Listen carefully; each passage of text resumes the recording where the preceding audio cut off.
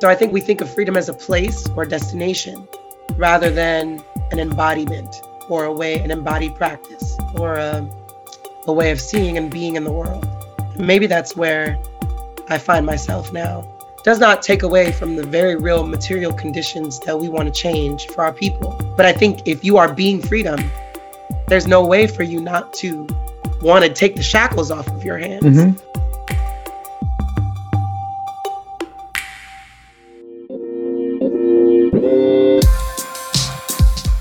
This program is brought to you by Haymarket Books as part of our live event series.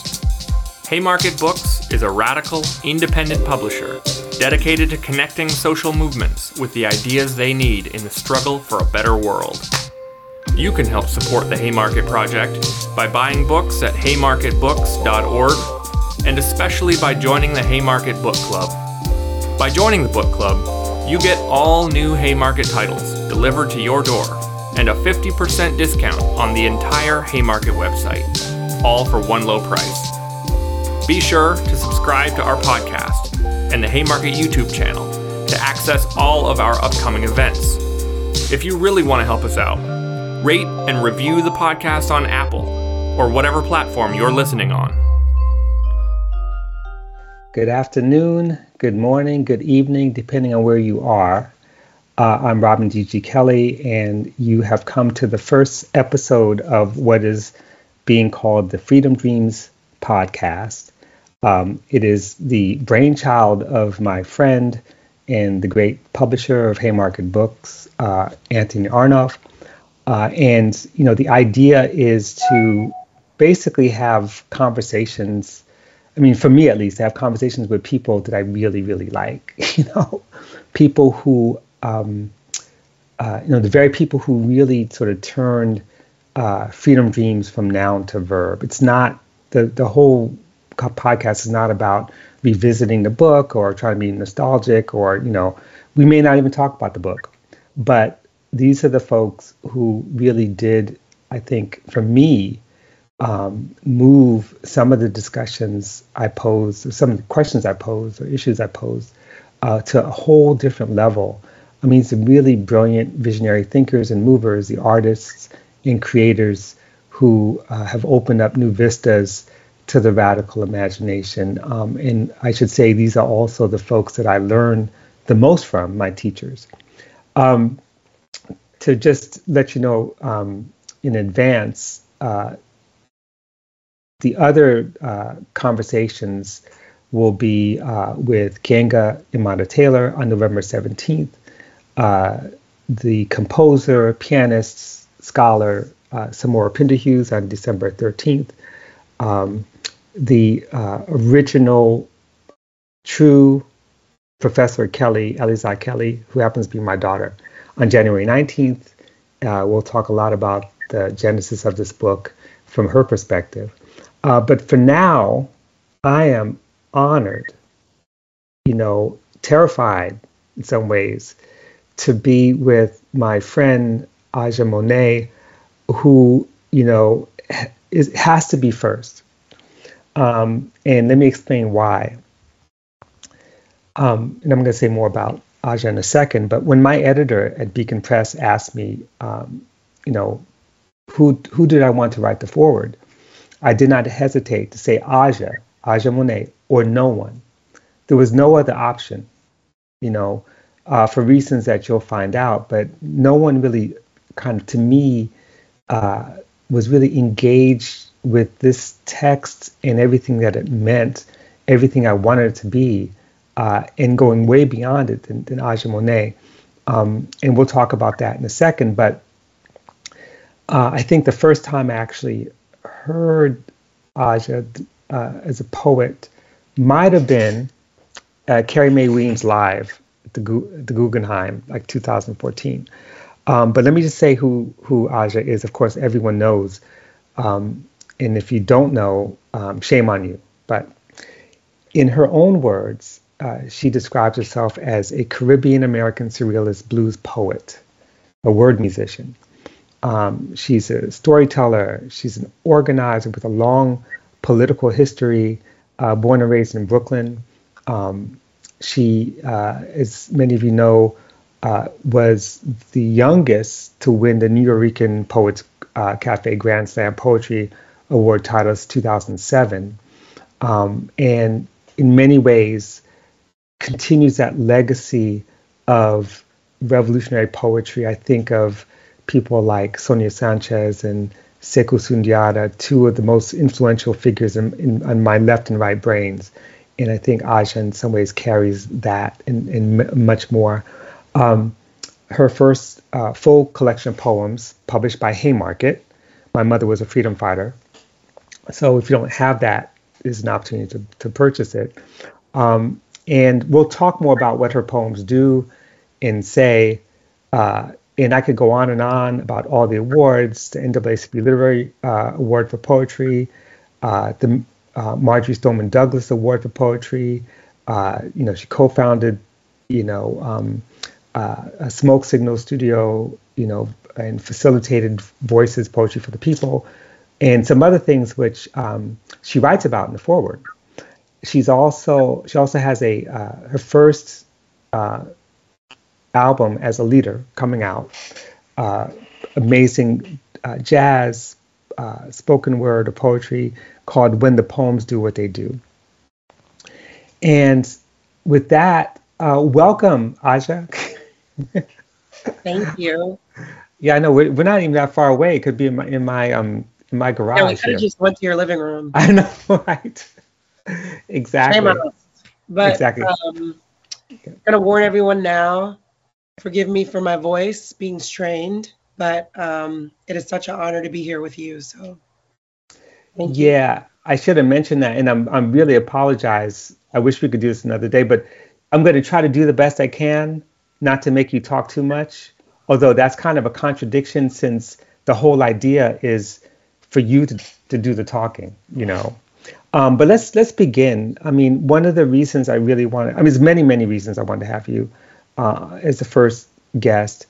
But, we recently had a conversation about your travels to the African continent and what it means today.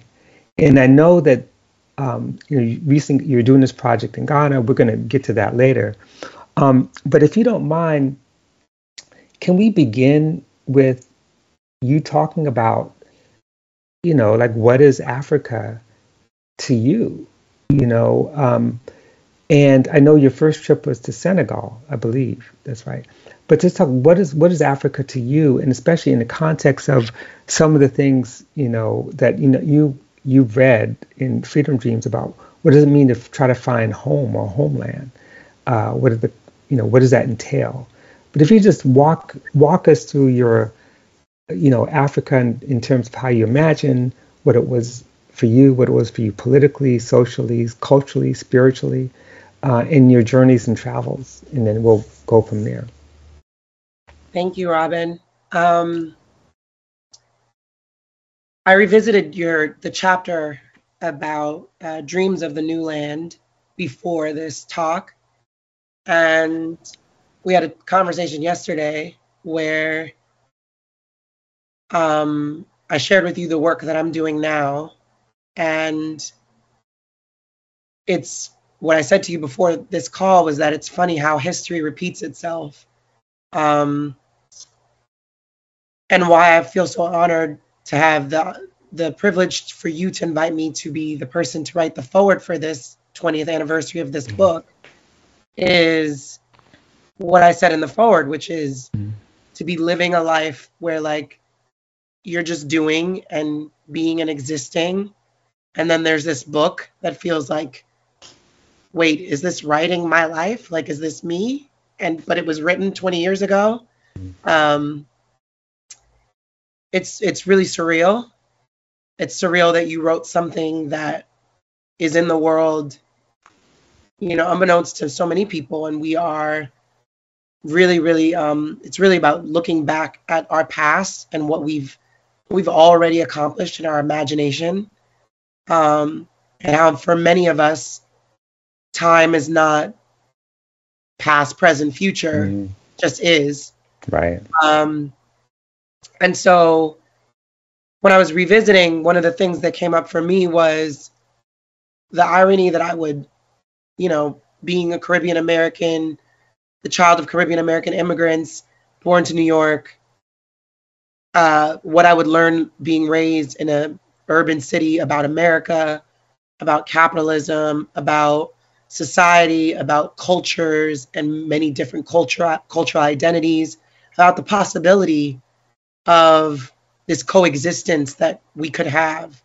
For all intents and purposes, while New York is, a beacon of so much of the failures of American society, it is the epitome of some of its successes, some of its possibilities. And I think I lived in between that. I think that's part of my challenge has always been this in-betweenness.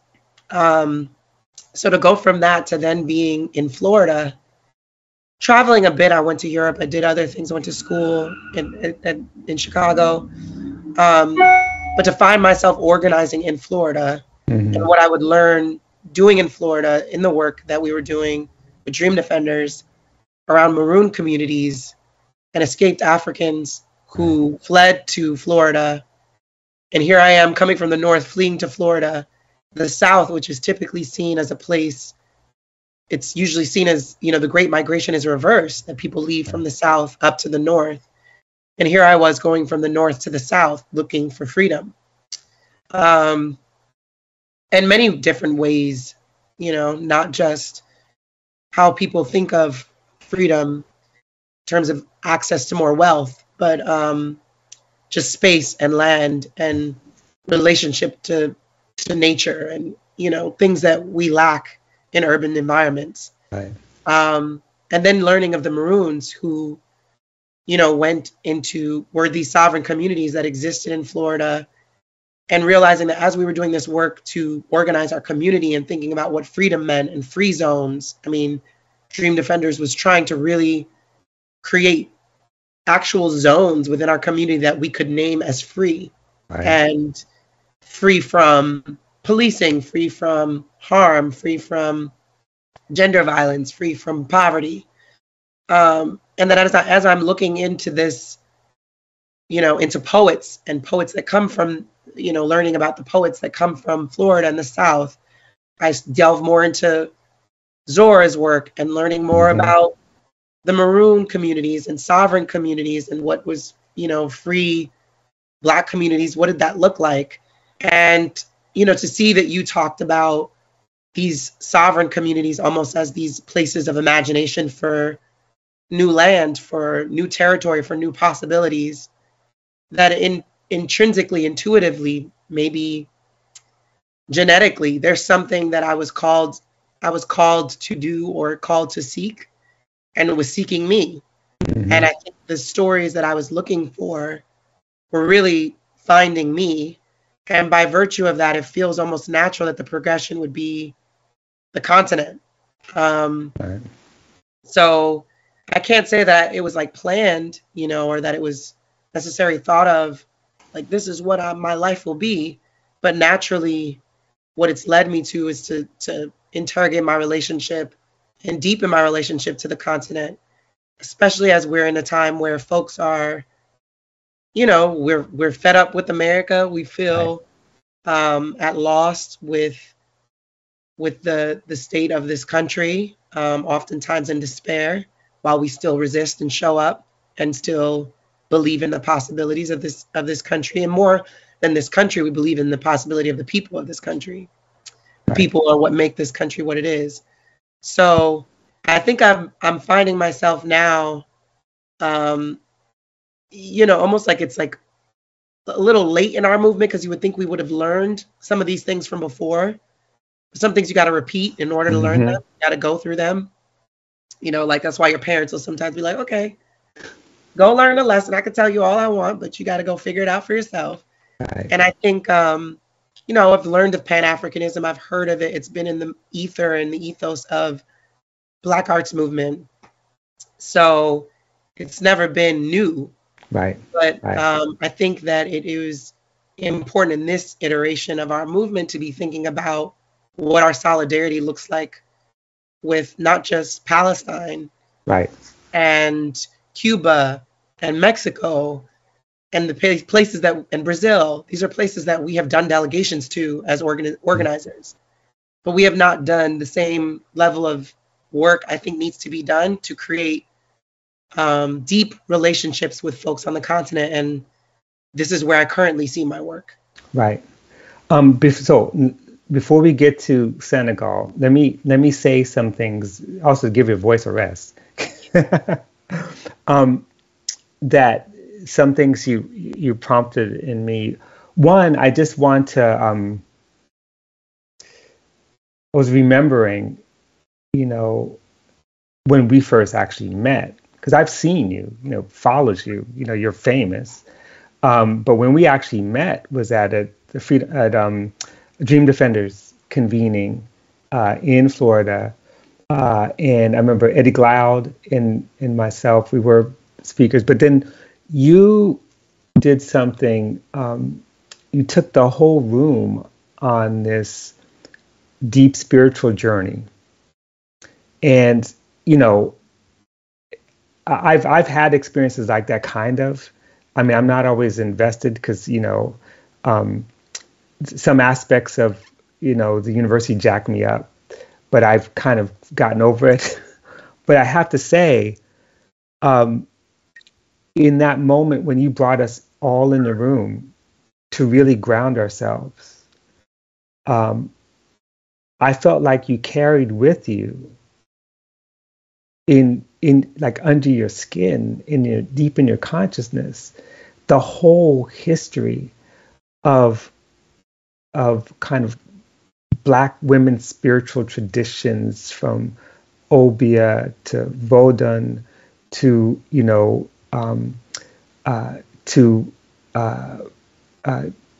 ancestor divination, all that stuff you brought in to make us connect with the earth in a different sort of way.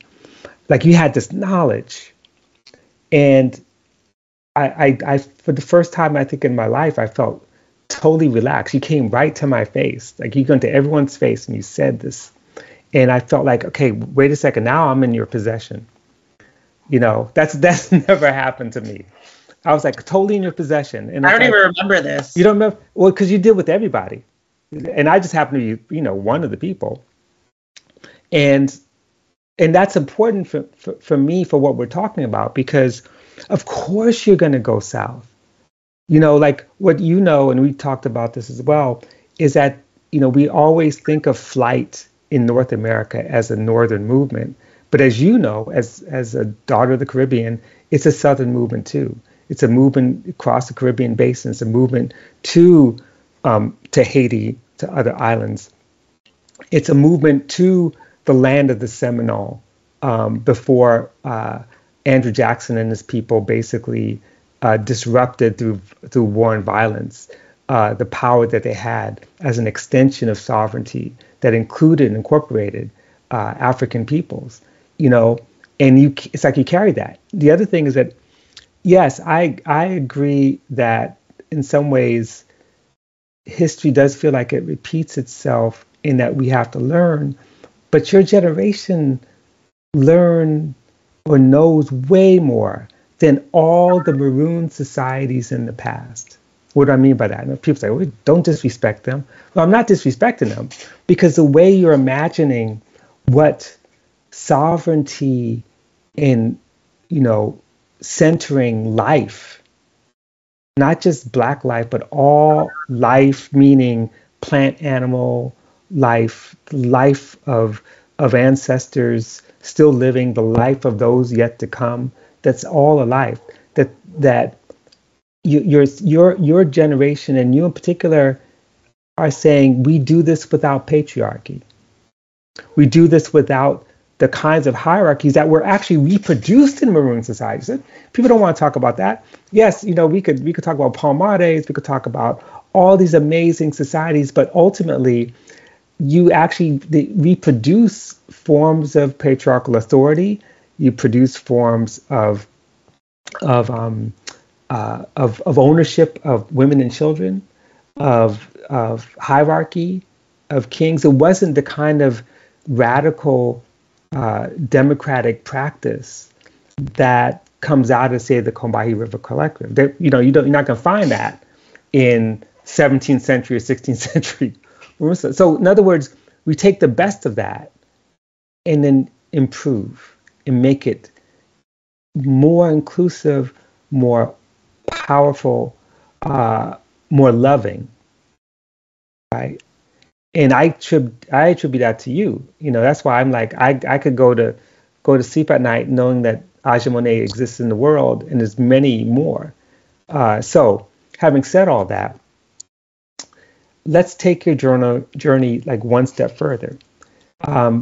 So you go to Senegal for the first time. Can I say something really quickly about what you just said? Okay. I just want to clarify that poetry brought me everywhere that I've ever been. Mm-hmm. And the only reason why I think it's important to note is that in the realm of poets,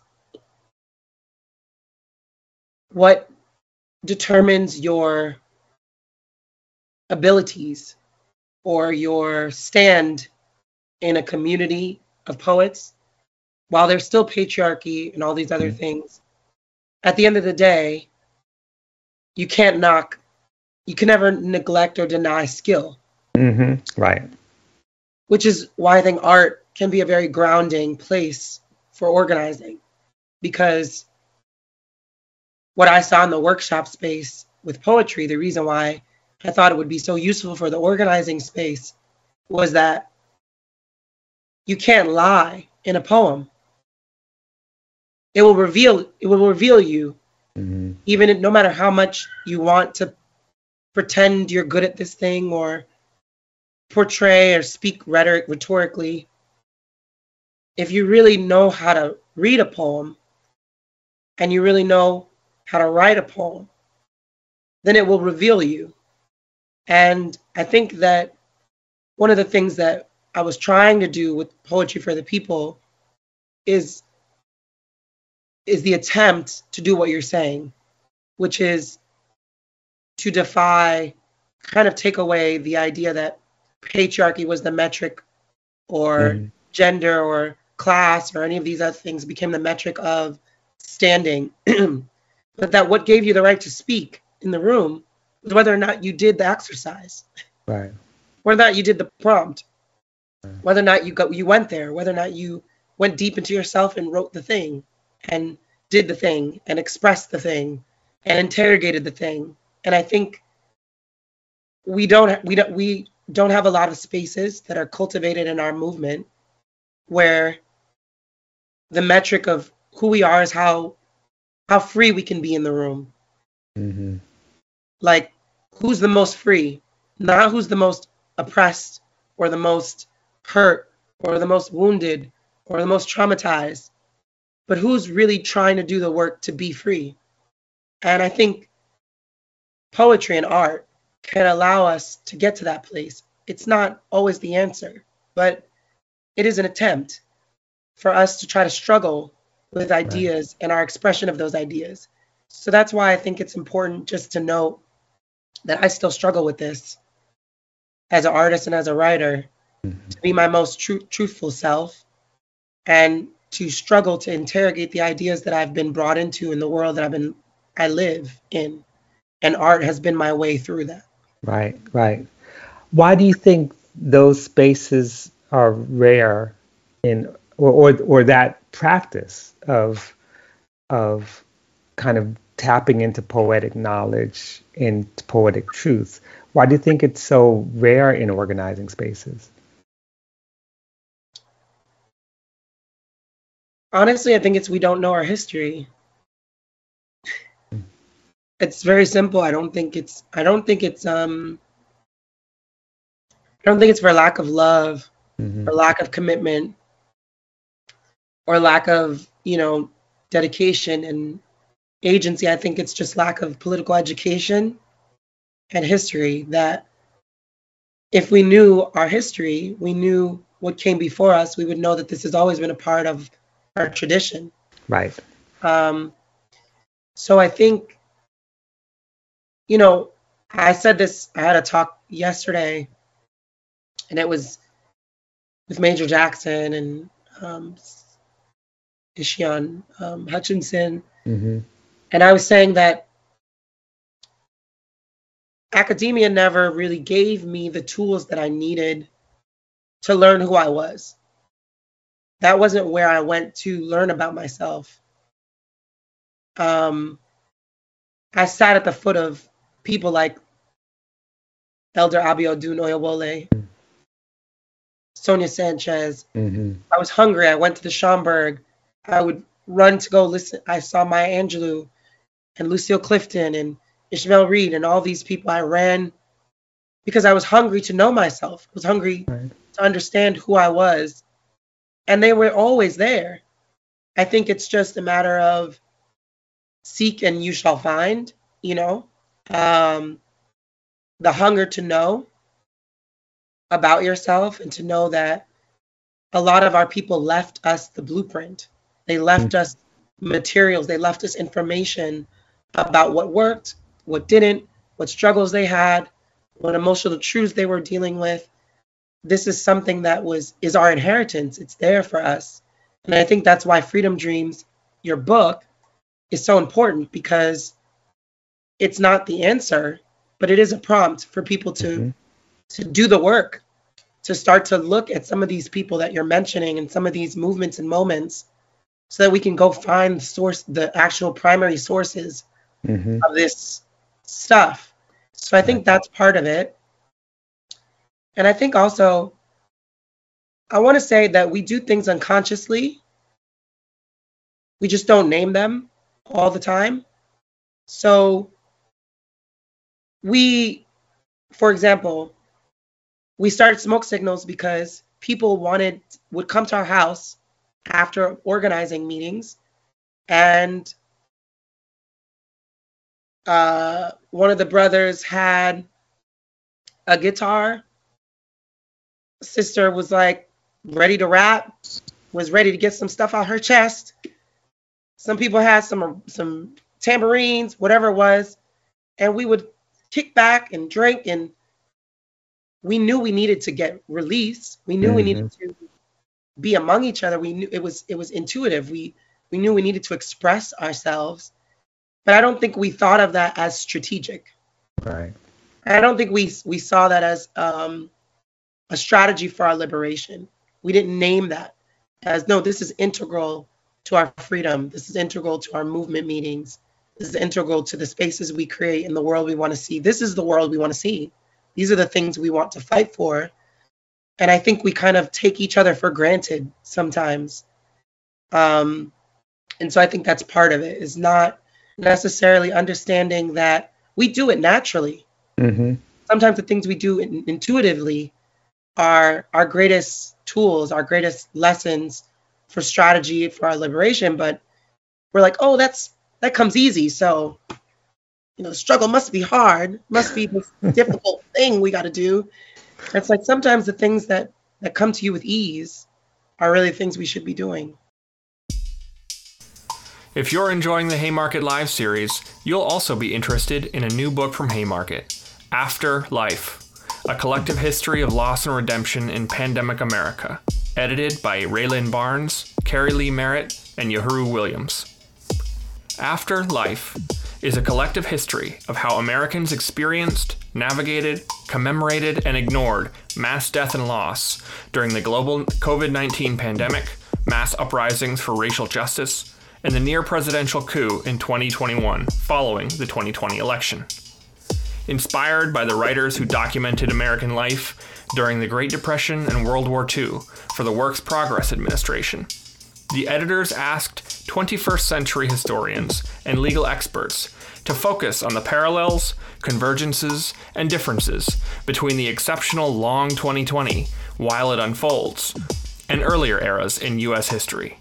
As Sarah Jaffe puts it, in this moment, when plague reality continues to underscore how undercared for we all are, reading After Life has been a balm. Find After Life at haymarketbooks.org. Right. Well, you just laid out what was once the pedagogical model of what we might call like African knowledge. What the university should be. That is to say, because let's face it, the university is pretty bankrupt. Even the way that we teach history is pretty bankrupt. The way we write it. When you talked about like poetry as form, the idea of the griot wasn't necessarily the person who has an encyclopedic knowledge of every lineage and every that wasn't the point of the griot. It's not the specific information that matters as much as the delivery and the art. It's a work of art to tell the story of a people, and that work of art always changes. Just like musicians, great jazz musicians, they'll tell you, you can go to Juilliard, you could learn all scales all day long and learn all the corresponding scales to chords, but that's not what makes music. What makes music is hanging out, listening to elders, being quiet, trying things and failing, missing the bus, getting on the bus, and not necessarily treating your teachers as a set of as a hierarchy with people with degrees who, because they have this degree or that degree, that gives them knowledge. The base of knowledge, as you described so beautifully, is all the elders and all the people around us and every single experience that we can have, that we absorb it, we swallow it, and we synthesize it and make something out of it. And when we make something out of it that's our own, but still connected to the people, everyone connects with you, and then you pass that on. Like that's what you described exactly. And so I think maybe part of the problem is we're still stuck in how we tell our stories. What evidence is. Everyone's afraid of whatever the archive, when in fact so much of what we know comes from, as you say, from what we feel. And then how do you take that feeling that might have been invested in you from ancestors and turn it into something that may be, not guaranteed, but may be languageable? And that brings me back to you and to, I guess, the two things I want to really get to is the relationship between your journey to the continent, journeys, Senegal, Zanzibar, Ghana, etc., and what you are calling diaspora feminism. So I'm not gonna say anything else. I just want to hear you tell that story, and then talk about the projects you're doing now, if you like. Yeah, something I want to bring up that I think you would enjoy, that Phil and I, when we did a TED Talk, we wrote that our social movements should be like jazz, encouraging active participation, listening, freedom, improvisation, and that what people see as a party is actually a movement meeting. And I think it encapsulates what we were just saying. When I think about the work to the continent, it's interesting because one of the first things I did before I went to Senegal was Haiti. The earthquake in Haiti had happened. Mm-hmm. And Haiti was like one of my first, I feel like, migrations to the continent without going to the continent. Because I felt something that I feel in the continent there. And I think I would say this about Jamaica, probably say this about Cuba as well. Those places, though, because they are of the diaspora, there is, I think, more of this in-betweenness that I feel connected to. So those are places where my inklings of Africa were strengthened, like knowing that I was a part of not quite American, not quite a part of this Western society, but also African, but not quite African. There was this feeling of in-betweenness.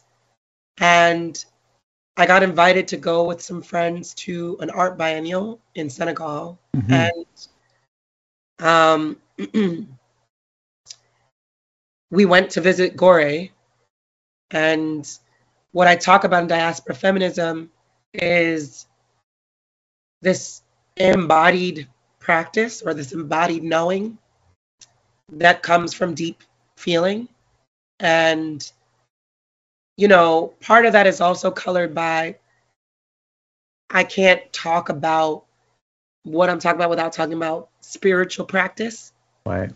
Knowing that my grandmother was santera, I came from places that it was normal for me to see people under possession. It was normal for me to see spirits as a child. These are things that everybody say now, but right. When I was coming up, you know, it's not something you talk about. Right. It's also not something it's not something you don't talk about just because of fear of people not knowing or othering or judging what you experience. It's also because I was taught that the magic is in the invisible. So where we're in a society where everything's about visibility, the power of the spirit is in the fact that it's invisible and that it's not seen. So the things that often are not seen were always the things that intrigued me. I think that's part of what made me a poet, was what people were not saying. And so what people were gesturing towards, what you could feel or discern in a room or in somebody's posture, or somebody's language or tone. Those are things that always intrigued me, I think, as a young person. So when I went back to the continent and I had this experience, I had some inkling or some knowledge of the fact that you are not alone, you in this body, as you move in the world. There's you, and there's the person you were brought up to be, and Aja, the person that everybody sees as Aja. But there's also who you're carrying, who's with you. Some people you don't know, to be very frank. Yeah. You think that your ancestors is all cute and, and great because you know that your grandma, your grandpa was this person, your great grandpa was this person. But when you start doing that blood DNA test, you realize you got thousands of traces of other people, you know. And so I say that to say, sometimes we have a feeling and we don't know what that feeling means, but it doesn't mean that we don't know. Right. The feeling is there. There is a feeling. So coming to Gorée and having this experience where I don't want to over romanticize and dramatize it, but it was some shit, you know. You walk through a space that folks went through some of the most treacherous experience known to mankind. And I don't know how any human being could stand in the face of that and not feel something. Right. So for me, the things that went through my head were things that I brought up in that piece around, well, we talk a lot about our lives post-slavery. We don't imagine who people were before. We don't often talk about who people were before they were enslaved. And we think about, you know, oh, we were kings and queens, but what about the carpenter? You know, what about the griot? What about the poet? What about the person that was just planting plants and mixing herbs? And right. You know, I just wondered about those things. And in wondering about those things, I wondered about the imagination of the people who were forced to board these ships and were enslaved, and who they would become. What things would be cultivated in that imagination? What would come of people who were forced in these conditions, but were people before that condition? Right. So I think that's part of my, what I spend my days thinking about. Yeah, that's funny because that was Cedric Robinson's whole life project, to try to figure out what those people were before enslavement. And who they were before is reflective of who they will be. Exactly. Anyway, I didn't mean to interrupt, but you made me think a lot about Cedric, who's always in the room with me. So what did that do for you in terms of your own thinking about how to get free, about liberation, about freedom? When you being in Senegal and your description of swimming in the waters and not being able to move until you allow the currents to bring you back. What did that do for you in terms of your thinking about politics and movement and struggle and freedom and all that? Well, I think I'm still grappling with my thoughts around it, but I know what I feel, and I know that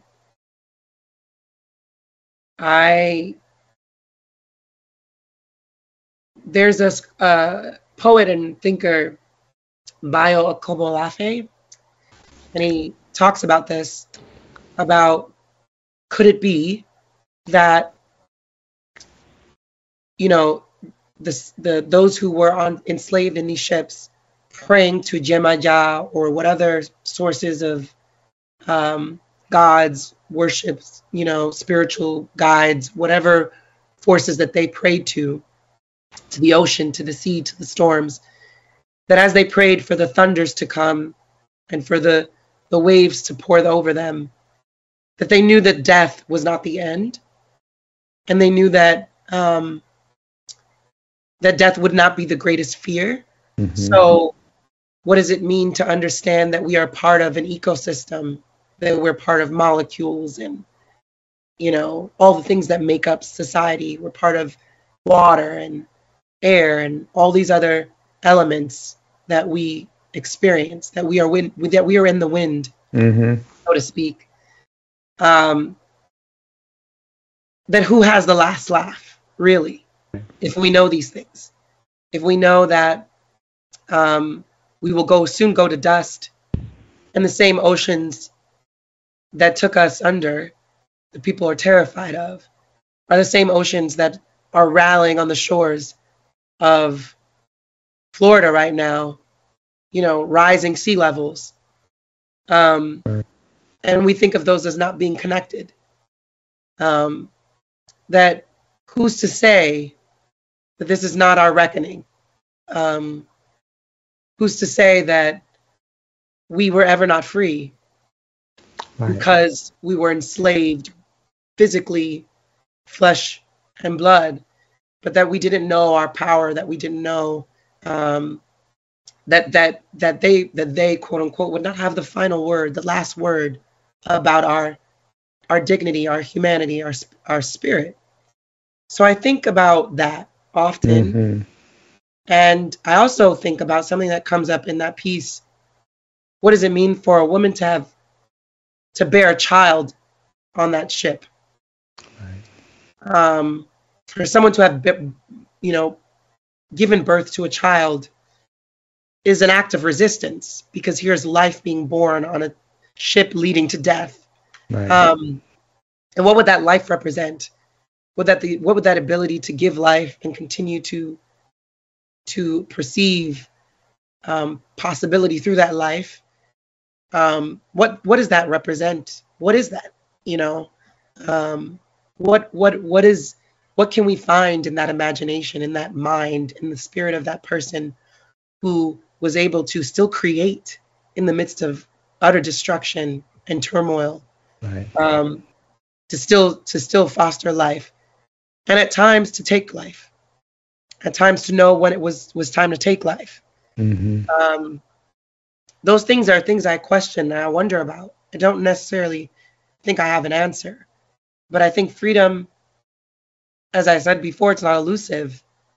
I think it's, people think that Harriet Tubman was running toward freedom. People don't realize that she was freedom herself. Mm-hmm. The very fact that she did something was the freedom. And so I think we think of freedom as a place or destination rather than an embodiment or an embodied practice or a way of seeing and being in the world. Maybe that's where I find myself now. Right. Is there. Does not take away from the very real material conditions that we want to change for our people. But I think if you are being freedom, there's no way for you not to want to take the shackles off of your hands. Mm-hmm. Right. If you are freedom, you're going to do everything to get the foot off of your neck, because you know what it is to be free. And you know that anybody that's trying to take that from you is either really, really enslaved, right? Or is getting ready to meet death. Right. Well, that goes totally against the prevailing wisdom in certain academic circles right now, which is to say people treat social death as a kind of, if not a fait accompli, certainly this is overdetermined. And so you're talking about people who don't recognize it, who refuse to accept social death. They just they're like, we're making life. No matter what, we keep making life. And as you say, sometimes taking life. But it's a refusal to accept that. And the irony is that some of the same people who make an argument for the sort of overwhelming power of social death are also some of the same people who made the argument that that the West invented freedom.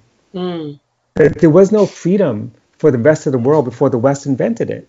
And what you're describing is not only a memory of it, a recognition of it, but a refusal to accept anything less than, even if it means strike a blow and die. I think that's so important because at the end of my book, I have a quote from Cherry Moraga that reminds me of this. Mm-hmm. And it goes, my mother does not worry about me. She fears me. She fears the power of the life she helped breathe into me. She fears the lessons she taught me will move into action. She fears I might be willing to die rather than settle for less than the best of loving. And I think that that's what we're afraid of. And I think of even as women, people who identify as women, feminists, that we terrify the patriarch because we say, no, I believe in the best is yet to come. Mm-hmm. I believe that there is a freedom awaiting you and me. There's a love that we have yet to feel and experience and be. And rather than, or maybe not yet, but we did. And we've been, I think, programmed or conditioned into believing that it wasn't enough or that it isn't enough. And so I think that that's part of the struggle as well, which is to know that that we are enough.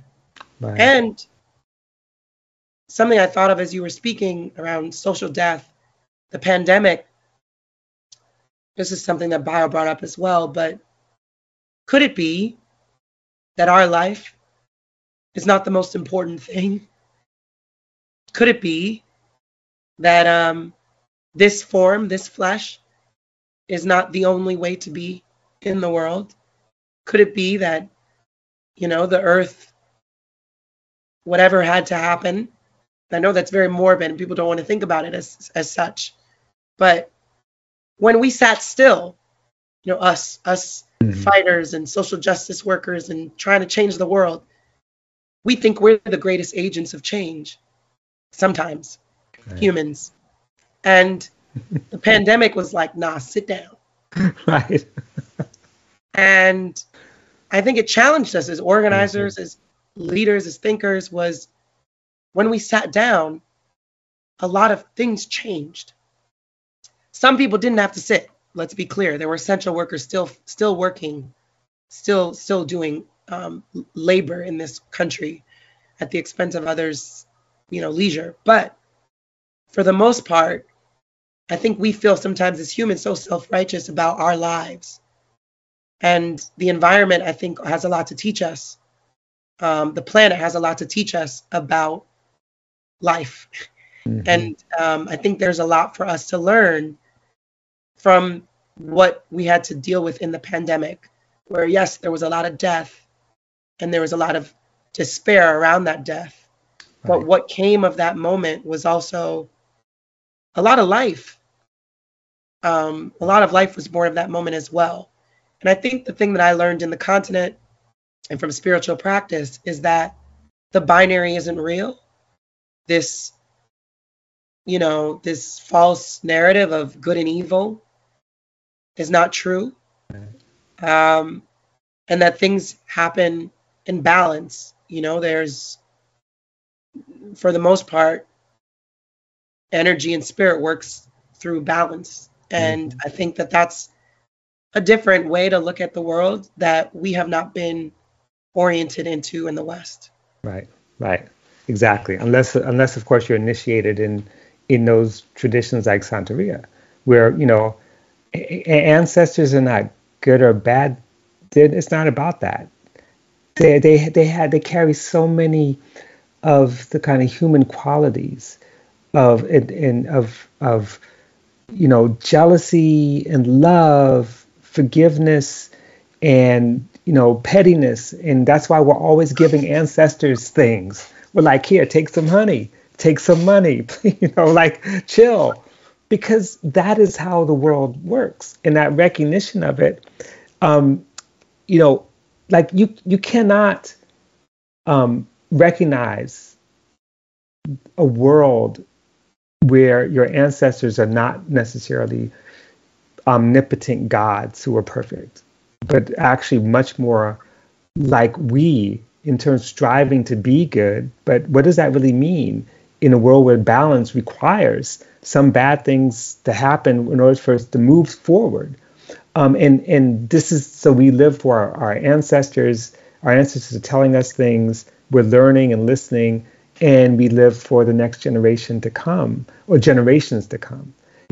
How could you believe that and not be an abolitionist?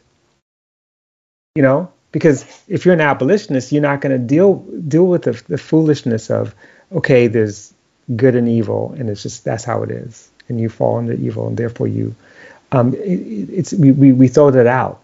And also recognition of, like you're saying, looking at all of life as interconnected, which leads me to a couple things. Since time is for us finite, we only have a few minutes left. So what I want to do is, we got maybe 10, 15 minutes. I want to open up questions for people, which they could put in the chat. And while people are thinking about questions, I wanted to go back to one thing in particular, Aja, which I think would be really great for everyone, for you to talk about your definition of diaspora feminism. There's so many, I heard you give this talk, TED Talk, where you talk about it's called Daughters of the Doorway, but you talk about what it means not to be defined by passports and ID cards, to disrupt the sovereignty of nation states, to explore the full range of our interior worlds, a system of thought that is governed not by ego and not by gender inequality, but by something much more liberatory. And diaspora feminism is something that recognizes difference, without having to sort of think about this as a kind of sameness. There's so many things, elements to that, which I think we can learn from. So how are you thinking about that? And how is it playing out in terms of your practice? You may want to talk about the project you're doing right now. Yeah. V-Day. So I'm currently working on launching a play that we haven't officially announced, we will in the coming weeks, with V-Day an organization to end violence against women and girls. I'll be launching a play that will be an audio play called Voices. And it will, I think, embody what our hope is, that as people experience the play, they're forced to go inward and to explore how solidarity is really a practice in active listening and building, fostering, and facilitating relationships that are deeply rooted in critical listening. And we collected submissions and stories from women all across the continent and the diaspora. We created this piece for everyone to experience. And the first place it's going to be experienced in person will be in Ghana, in Accra, December. And I'm still learning a lot about myself through this project, just in terms of what it's meant for me to work with one of my really close sisters, Hollis Heath, on this project, someone I grew up with, and who was, you know, just a profound artist, thinker, writer, person in the world. And for us as two Black women from the States to have gone back to Accra, to Ghana, and to experience ourselves in Accra and in Ghana in relationship to not just each other, but to people we love and who we've fallen in love with, people we've shared food and time and energy with, what it's meant for us to really think about the feelings that come up for us, and what those feelings are telling us about how we move and how we ought to move.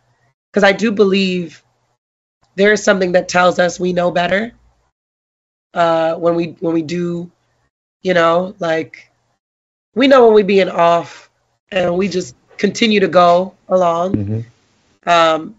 We'll say to each other, like, yeah, girl, like, I love the food here, but I do miss da-da-da-da-da, you know? Right. Hella American, right? Because we're used to certain things, and we gotta like interrogate that and talk about it. Those are things that I say that to say, like, we have had to have these conversations about what parts of us are really, really, I guess, conjured or resonate with being in the continent, and what parts of us are still in allegiance, still tied to where we came from, in the air that we were brought up in, and the cities and the environment that cultivated us. And how does that show up as we move in the world with a passport? What does that mean? Because we never fully felt like we were American when we were in America, and yet we never fully felt African when we were in Africa. So we believe we are daughters of the doorway, you know, daughters in this in-between. And I think that's part of what diaspora feminism is the thing I'm struggling with in trying to articulate what that is what does it mean to be in this in-between? And it's very different than being in between as someone that identifies as a man or moves in the world as a man, where masculinity is often attributed, the attributes of masculinity are about ownership and property and acquiring more, and, you know, what you can protect and defend. And I think for me, what I've experienced with people who identify as women or who are moving in the world with a more feminine awareness is that it's really about a connection to land and a relationship to people, a familiarity, a sort of a reckoning of broken relationships, of torn relationships, and an eagerness to mend those relationships, to understand what those relationships say about who we are and who we were and who we will be. I think that's something I'm struggling with, is how do we relate to one another across these invented borders, and what things are clearly different that we must learn from, but also what are we remembering? What are those remembrances? What are those things that are coming up for us as we remember, as we return? There is a remembering. So let me go to a couple of the questions before we close. One, I'm trying to link the questions of what you just said, which of course is always so profound. One person wants to know more about Maroon communities, and maybe I could ask it this way. What can we learn based on your study, but what can we learn from Maroon communities about how to achieve that different way of being together and relating to life differently? Oh, that's a good question. I think Maroons are some of the truest artists. And I say that to say artists tend to be the Maroons of our community, in the sense that it's really about collaboration. It's invention and collaboration and creativity. When you think about the Maroon communities, they're people that went to places that other people deemed uninhabitable, spaces where people fled to the swamps, fled to places high in mountains. And you think about the Maroons in Jamaica or Brazil, they go to places that, quote unquote, white folks or people who do not have a relationship to the land are afraid of or terrified of. And I think about people who spend time with herbs and with plants and medicine and medicine women, medicine men, people that talked to animals and knew that there was it's a humility and a grace towards the environment that you're in, and a willingness to not necessarily own or take, but to be in partnership, to relate, to be in communion, in community with the earth and with the land around you. And so I think things that we could learn from the Maroon communities was that it was multilingual, first of all, multicultural, that it wasn't about indoctrinating people based off of a certain faith or set of moral values, but that it was based off of a commitment to freedom and to people's equality and dignity and access to resources and skill sets, that everybody had to contribute their skill sets to the productivity or the success of that Maroon community. So we needed everyone to cultivate and learn how to cultivate their skill sets for the success, and that there was a protection of secrecy. There was a protection of sacredness. There was a sacredness. I think something that we have lost today is an inability to value what is sacred. There's no distinction between the sacred and the profane. And I say that to say, I don't believe in the religiosity of the sacred, but that there are certain things that we hold with reverence. And I think protection of children and natural resources and the land, I mean, these are things that are sacred. And holding them sacred produces a certain kind of community and environment and code of conduct and way of being. And when you don't have things that you hold sacred, then everything's up for grabs. Exactly. Money becomes sacred. Yeah. Exactly. And that's not exactly. And I think that's exactly right. So I'm going to throw out two questions here. They're both unrelated. And then we're going to have a little bit of closing here. But there's one question. Are you familiar with the Afro-German poet activist May Ayim? There seems to be many striking parallels. That's one. And then the other question is, do you have any recommendations on how to vibrate / resonate with the environment and find balance? I know you've been describing this. And I think that one of the listeners really wants direction. What would you recommend we do to achieve that or begin to try to achieve this kind of resonance, connection with environment, and find balance. So those First are two question. questions. So Yeah, first question. May Aim? I do not know, but I would love to look up this person. I'm going to be clear that I don't have all the answers. I'm still learning. No? No. Can you believe it? Yeah, I'm still learning, and being in conversation with you, I'm learning. So, but what I'll say that works for me is I think we all have to spend time with ourselves in silence with everything off. It's really important to